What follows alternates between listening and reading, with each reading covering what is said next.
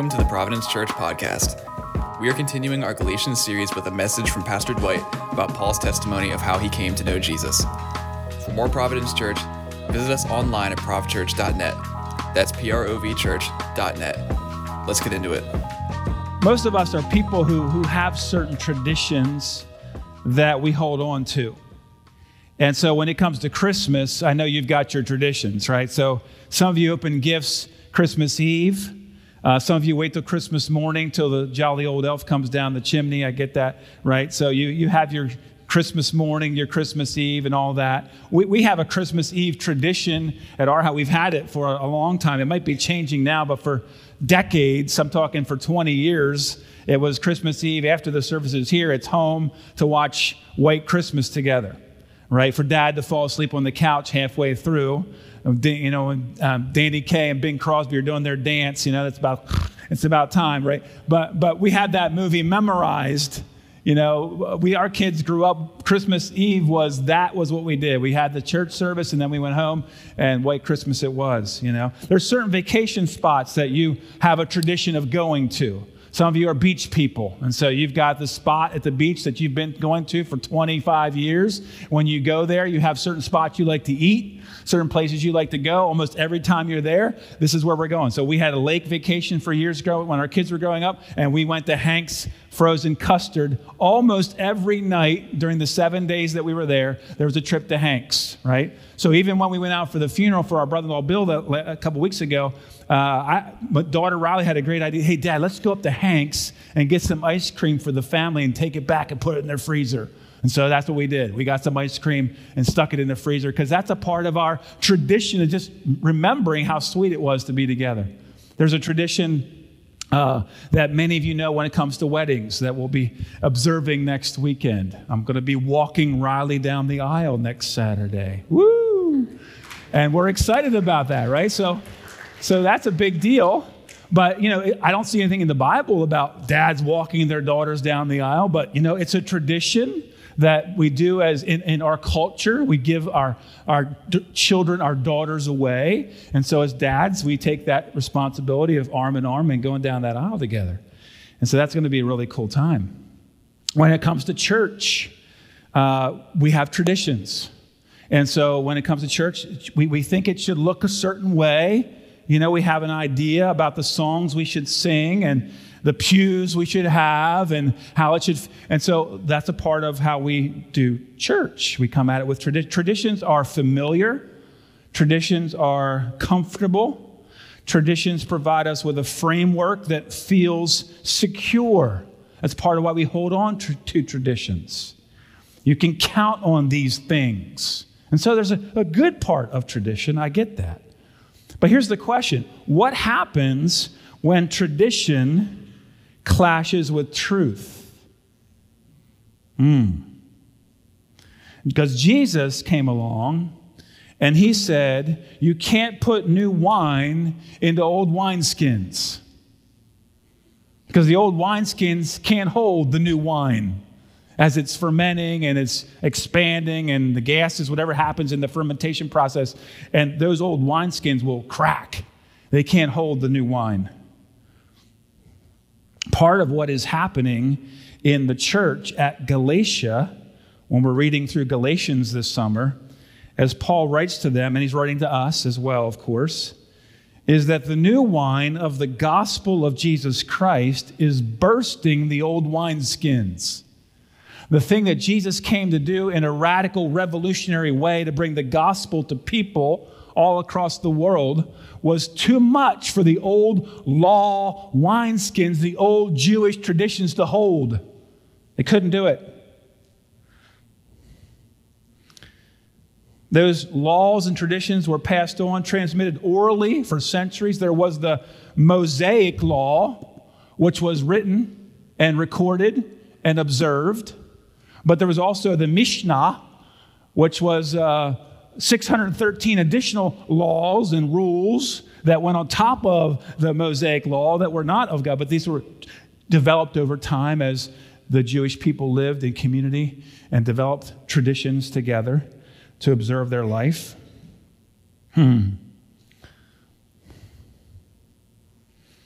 And so along comes Jesus and this revelation that we are saved and we are made right with God, not by following the law, but by embracing the finished work of Jesus Christ on the cross. It's a new day. It's a new thing. It's a new work of God. And now the internal work of the Holy Spirit is now moving. And as the gospel comes and Pentecost comes, and now God's making us new from the inside out. It's not always the outside that tells the story. It's what's inside that tells the story that God's looking at, right? Traditionalists typically emphasize the outward. Okay? Traditionalists often point toward the outward, the external sign, the activity, the outcome. They look at those things versus the inward, which is the work of the heart and the transformation of our minds, which is what God's after. There'll be an outward expression, but he said the emphasis starts at the heart. The emphasis starts on the inside, not the external circumcision that is known by men, 8th day, good Jewish boy circumcised. But now God says, I'm going to circumcise your heart. I'm going to cut your heart and cause you to know my law from inside.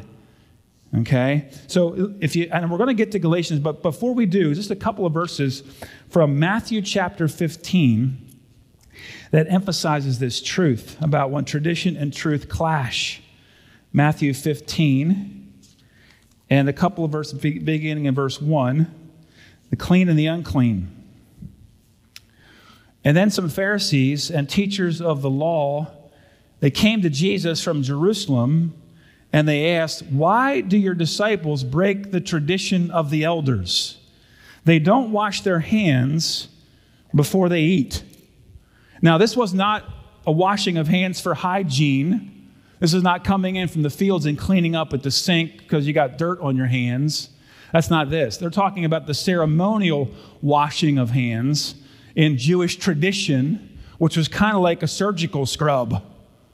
And it was for ritual impurities, cleansing of ritual impurities, not dirt and grime and sweat, but just that I'm an unclean person. So the process was often, first of all, there was 2 passes at it. You'd have your fingers up, and you'd let the water run down from the tips of your fingers down to your wrist. It would run down off your elbow and fall down to the ground or into wherever you're washing your hands. And so there would be this, like the surgeons do when they put their hands up to get ready for surgery, and that would happen.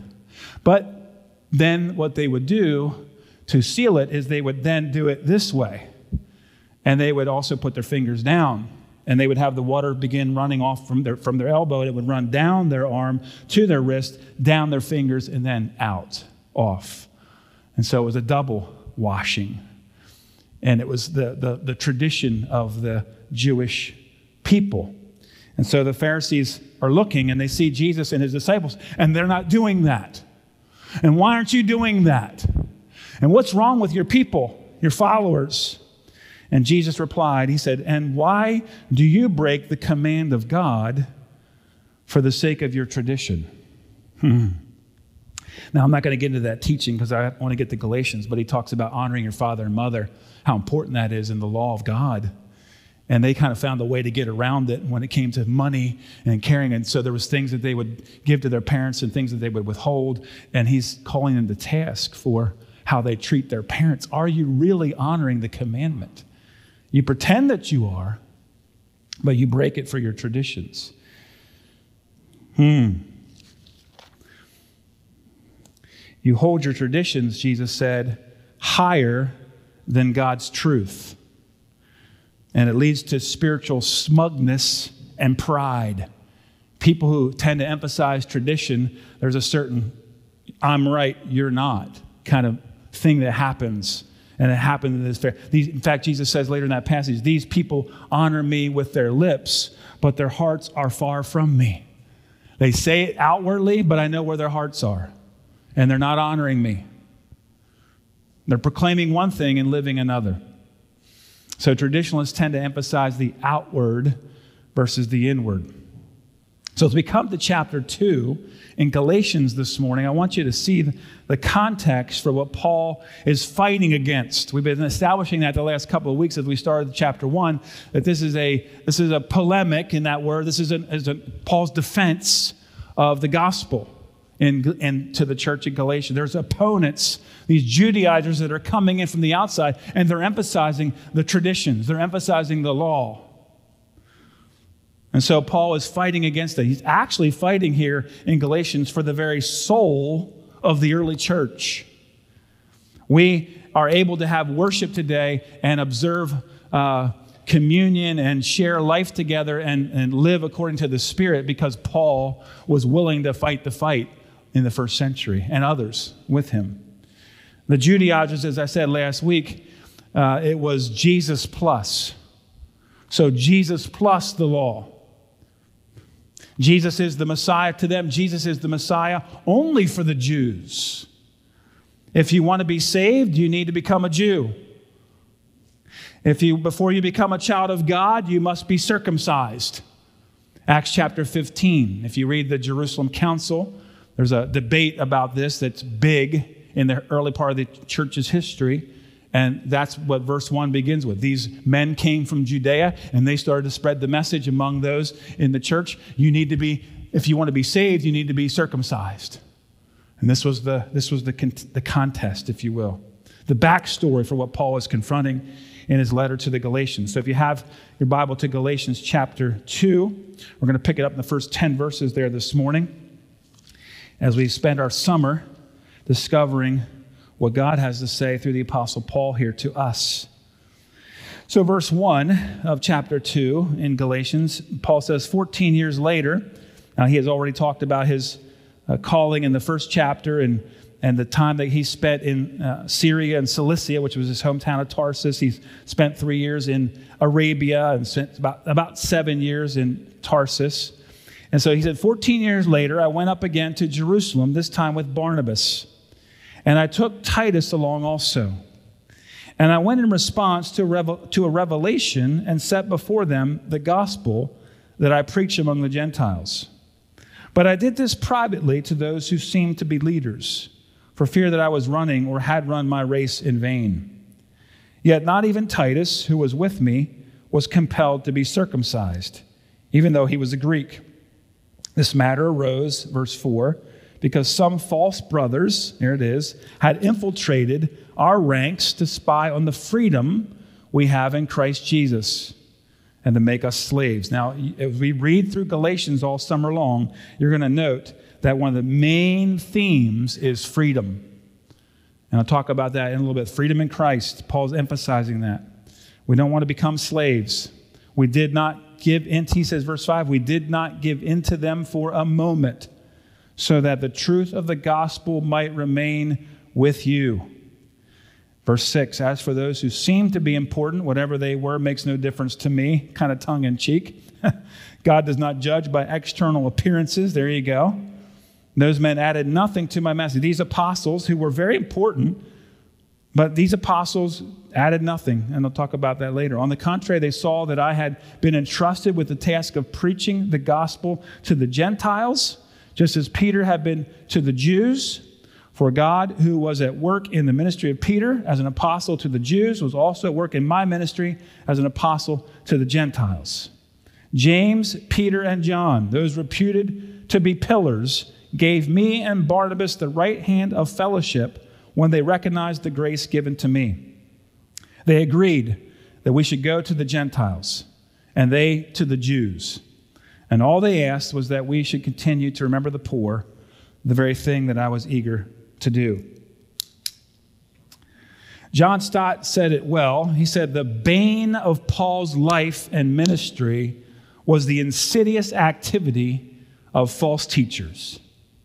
Wherever he went, they dogged his footsteps. No sooner had he planted the gospel in some locality than false teachers began to trouble the church by perverting it. And when you pervert something, you twist it. You make it something it's not. You try to add to it or change it. That's what it means to pervert something. And so here's what Paul had to face at every turn he goes in. By the Spirit of God, he plants a church in a community, and he leaves to go to the next place. And when he leaves, people come in behind him, and they start to sow seeds of discord and disunity and disagreement and division and all those. That's how the enemy works, right? That's how Satan works. So every time Paul's stepping forward in faith to do a work of God in a new place, there's people coming in behind that are trying to undo it. And that's what Satan's been doing since the beginning of time, since the beginning of the church. So this is the battle that Paul faced. They tried to undermine his authority, saying he's not like Peter. He's not like John. He's not like James. He's late to the party, right? He's a pretender. And one of the ways they tried to undermine him was to hint that his gospel was different from Peter's. So here's a classic thing again. They tried to drive a wedge between the apostles. Well, Peter's preaching this, and Paul's preaching this. And Peter thinks this, and Paul thinks this. And Peter says this, and Paul says this. And so they're trying to drive a wedge in between all these new churches because, well, your leaders there are two different things here happening. Not true, and Paul's going to speak to that. But this is the plan of the saboteurs to come in and pit them against one another, alleging that the apostles contradicted each other. And so a big part of this section in early part of chapter 2 is that Paul now shows them that his gospel was precisely the same as that of the other apostles. In fact, they welcomed him. They gave him the right hand of fellowship. Brother, you are part of us. You are one of us. We are in simpatico. We are in unity together about the gospel. What a great revelation that it was not different. Did you notice that Paul takes two people along with him? The first that he mentions is Barnabas, who is perhaps, if you've studied the New Testament book of Acts, you know Barnabas was a really key leader in the early church. He was, the name actually, Barnabas means son of encouragement. His real name was Joseph, but he's nicknamed Barnabas because he's an encourager. And he is a Jew. And he is the broker, in fact, between Paul and the rest of the apostles. When the apostles were struggling to welcome this renegade Saul, who was persecuting, killing, when they couldn't figure out how this was possible, that he was now preaching, Barnabas is the one that took them and said, hey, this guy's for real. He's legit. You can trust his message. I've seen it. And so Barnabas stood up for Paul. He is a trusted pillar of the church. And when the church was birthed at Antioch, the Bible says in Acts chapter 11, the term Christian was first used at Antioch. These early Christians in Antioch. And so when there's a revival happening at Antioch and good things are happening, people are getting saved. There's hundreds and hundreds of people being saved in Antioch. God's breaking out, and these people need discipled. They need to be cared for. They need to be encouraged in their faith. Who do they send? Barnabas. Let's send Barnabas. Because the Bible says there in Acts 11, he was a good man, full of the Holy Spirit and of faith. So Barnabas had a pivotal role. So Paul takes him along, but he also takes along Titus, who he calls in his letter to Titus, and you read in the New Testament the letter to Titus, he calls Titus my true son in our common faith. I love that. He was a Gentile. He was born into a Greek culture, Greek origin. God has worked in Titus's life. He has met Christ. He has come to faith. He is also uncircumcised as a Gentile. Titus is, and if you will, as Paul brings along Barnabas on one side, Titus on the other, he says, hey, guys, look, Titus, he's exhibit A for the gospel. Here's a man who's not circumcised, who wasn't born a Jew, but guess what? He knows God, and Jesus Christ has saved him utterly. He has received the Holy Spirit, and the things that the truth of God is living in him. And so he is exhibit A for this great work of the gospel. Paul's calling was called, as you know, to the Gentiles in Acts chapter 9 when he is saved, when God meets him on the road to Damascus and he ends up at Ananias' house and he's blind and Ananias prays over him. God says he is a vessel of mine to the Gentiles, to the nations. to those who are not of Jewish origin. I will use this man for that purpose. And so Paul brings Titus deliberately to highlight the truth of the gospel. That Jews and Gentiles are accepted by God on the same terms. Paul makes it very clear. Through faith in Christ, it is grace alone, faith alone, Christ alone.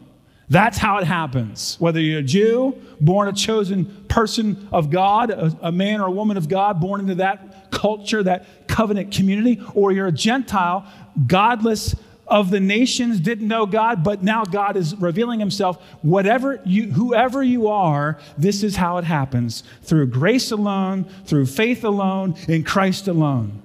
That's the resounding call. And so Paul says, here's Barnabas, whom you know, a reputed pillar of this church. And here's this new guy, Titus, a son in the faith. And they're equal under the cross of Christ. Wow, I love that. Don't miss the significance of that. When Paul uses the phrase there, down in verse 2, he uses the phrase, for fear that I was running or had run my race in vain. He's having this meeting because he doesn't want what he's done to be in vain. What did he mean? It wasn't that Paul had any personal doubts or misgivings about the gospel or was looking for reassurance of these Jerusalem apostles. He didn't need their reassurance. He already had the revelation of God to him. He had been preaching now for years. He was mostly concerned that the attack by the Judaizers would render his ministry fruitless. That if these guys win, if their voices win out, you know what we're going to have? We're going to have Judaism part B. We're not going to have Christianity as we know it. We're going to have Judaism A, Old Testament, and Judaism B, New Testament. That's what we're going to have. If these guys win this argument, this is what's going to happen to the church. Very significant. This is no small thing. If Paul hadn't stood up, you and I could be worshiping with little, what are those things called? Those yarmulkes and, right? Prayer, and, be a whole lot of different things. We do a lot of Jewish Hebrew music in here this morning. But Paul stood the ground. His motive in going to the apostles seems to have been to overthrow the Judaizers' influence, to their influence, and to preserve the one true gospel that he and the other apostles had been declaring. It's that important that he stood toe-to-toe with these opponents. Paul acknowledges that there was pressure to conform to the law keepers.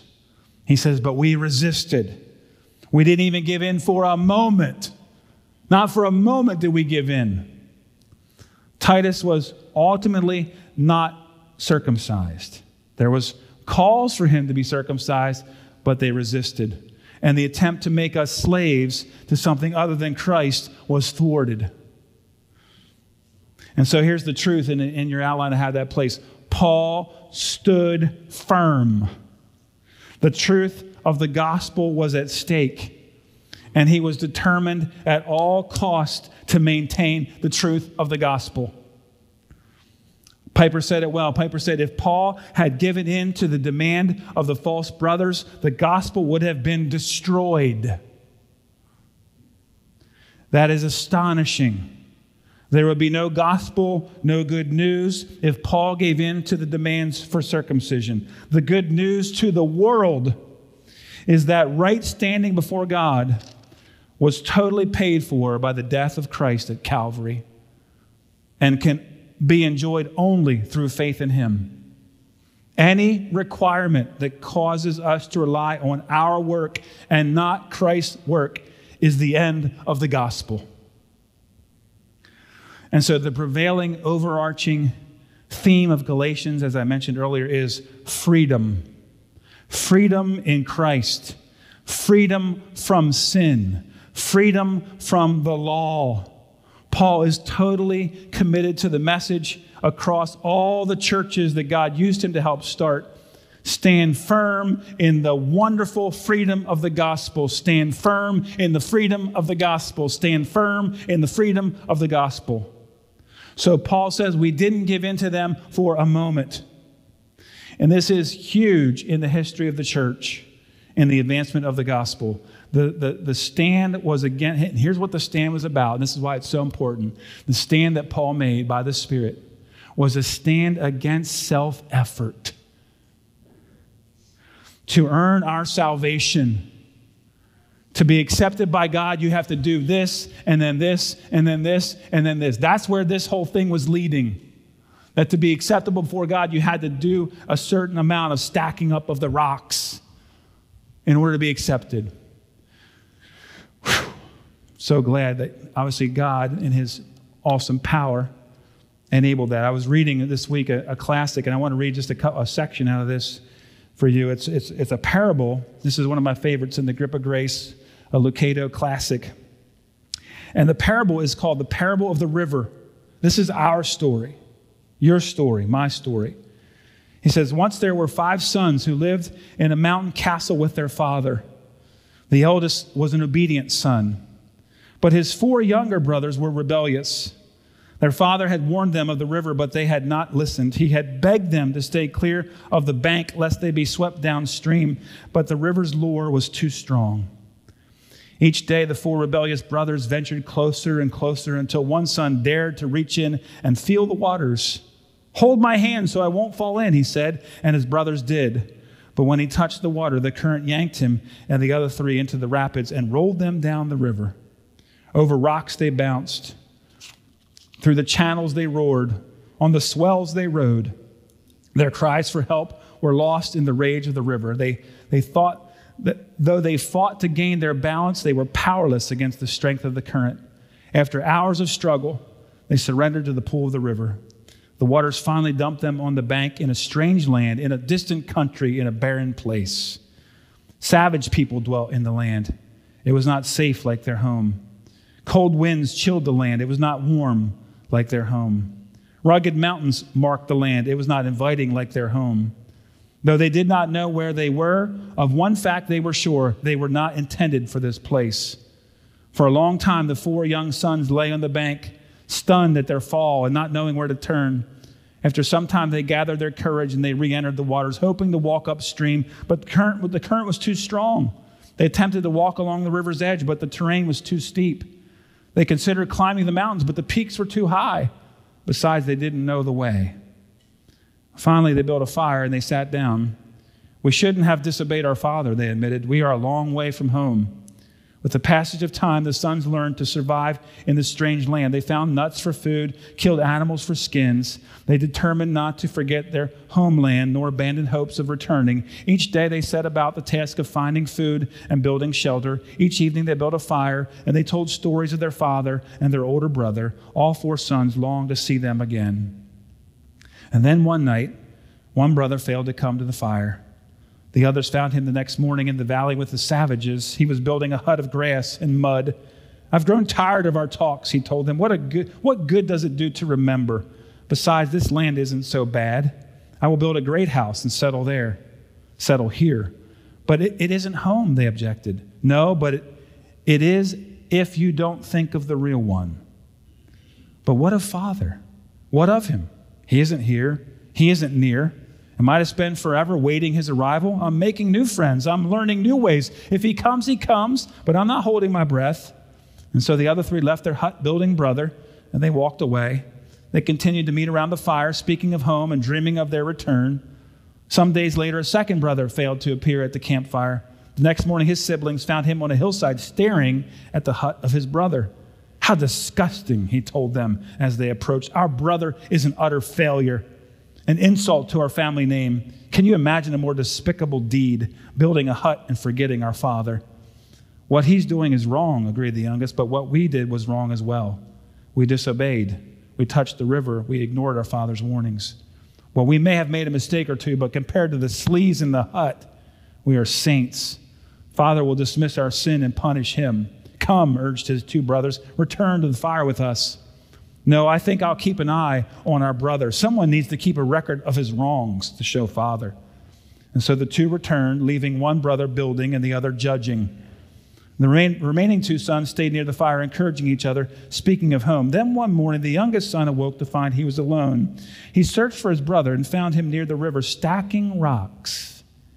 It's no use, the rock-stacking brother explained as he worked. Father won't come for me. I must go to him. I offended him. I insulted him. I failed him. There's only one option. I will build a path back up the river and walk into our Father's presence. Rock upon rock I will stack until I have enough rocks to travel upstream to the castle. When he sees how hard I have worked and how diligent I have been, he will have no choice but to open the door and let me into his house. The last brother did not know what to say. He returned to sit by the fire alone. And one morning he heard a familiar voice behind him. Father has sent me to bring you home. The youngest lifted his eyes to see the face of his oldest brother. You have come for us, he shouted. For a long time the two embraced. And your brothers, the eldest finally asked. One has made a home here, another's watching him, and the third is building a path up the river. And so firstborn set out to find his siblings. And the story goes, I'm not going to read it all, but the story goes that the hut builder who was content with where he was, he won't go with the brother, the eldest brother, the Jesus, the Son of God. He won't go with him. He's too wrapped up in his little world now, in his hut making, mud making. And the other brother is so busy watching and judging and keeping an eye on the other brother. He get out of here. I got to keep an eye. I can't go with you. I've got to make sure that this guy doesn't. And so the judger stays where he is as well. And then we come down, I'll finish with this. We come down to the rock stacker. The oldest son walked to the river. There he found the last brother knee deep in the water, stacking rocks. Father has sent me to take you home. The brother never looked up. I can't talk now. I must work. Father knows you have fallen, but he will forgive you. He may, the brother interrupted, struggling to keep his balance against the current. But I have to get to the castle first. I must build a pathway up the river. First, I will show him that I am worthy. Then I will ask for his mercy. He's already given his mercy. I will carry you up the river. You will never be able to build a pathway. The river's too long. The task is too great for your hands. Father sent me to carry you home. I am stronger. For the first time, the rock-stacking brother looked up. How dare you speak with such irreverence? My father will not simply forgive. I have sinned. I have sinned greatly. He told us to avoid the river, and we disobeyed. I am a great sinner. I need much work. No, my brother, you don't need much work. You need much grace. The distance between you and our Father's house is too great. You haven't enough strength, nor the stones to build the road. That is why our Father sent me. He wants me to carry you home. Are you saying I can't do it? Are you saying I'm not strong enough? Look at my work. Look at my rocks. Already I can walk 5 steps, but you have 5 million to go. The younger brother looked at firstborn with anger. I know who you are. You are the voice of evil. You are trying to seduce me from my holy work. Get behind me, you serpent. He hurled at firstborn the rock that he was about to place in the river. Heretic, screamed the path builder. Leave this land. You can't stop me. I will build this walkway and stand before my Father, and he will have to forgive me. I will win his favor. I will earn his mercy. Firstborn shook his head. Favor won is no favor. Mercy earned is no mercy. I implore you, let me carry you up the river. The response was another rock. So firstborn turned and left. This is actually a great parable about what Paul is confronting in Galatians. There's a lot of rock stackers that were trying to earn their way to God. And you know what? It hasn't changed a whole lot. There's still a lot of people, and perhaps I asked the question this morning, what about you? Are you relying on the grace and mercy of Christ, or are you committed to stacking up enough rocks that you'll make your way to heaven, earn your way to heaven? Really important question. There's 2 outcomes of this meeting, and as we wrap up this morning, Galatians 2, the first outcome is the apostles added nothing to Paul's message. They did not find his gospel defective. They made no attempt to add to it. They didn't embellish it. They changed nothing, Paul says.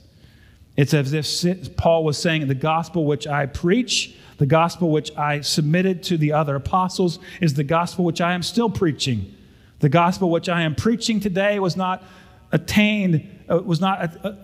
altered by them. It is the same as I preached before I saw them. It is the gospel which I preached to you and which you have received. I have added nothing. I have subtracted nothing. I have changed nothing. It is you Galatians who are deserting the gospel. It is not I. And so they added nothing. Very important to know. And then the final thing there is that the unity of the church was preserved. The apostles, he says, gave to me and Barnabas the right hand of fellowship. They accepted me. They welcomed us as partners and fellow apostles in the gospel. God brought the early leaders together. It was the unity that Paul longed for. He had not run in vain. The apostolic witness, the foundation of the church, was not split. It was firm and solid. There was a strong, united base for one great mission with two spearheads. One to the Jews, which Peter would lead, and one to the Gentiles, which Paul would lead. But it's the same message. Faith alone, grace alone, Christ alone. It was a great day for missions and a great day for us as Gentiles. As you read chapter 2, the early part, embrace it. This is your story, my story, of how we came to know this great gospel in our lives, because here were some men used by God and the Holy Spirit's working to protect and preserve against the opponents, against the enemies who want to make it something different. And Paul and Peter and the rest stood firm together and said, no, this is our message. What an awesome truth. Thank you for listening to this latest sermon. For more ProvChurch, check out our YouTube at ProvChurch Lancaster, follow us on Facebook at ProvChurch Life, on Instagram at ProvChurch, or visit our website, provchurch.net. Thank you for listening, and be sure to make it a great day.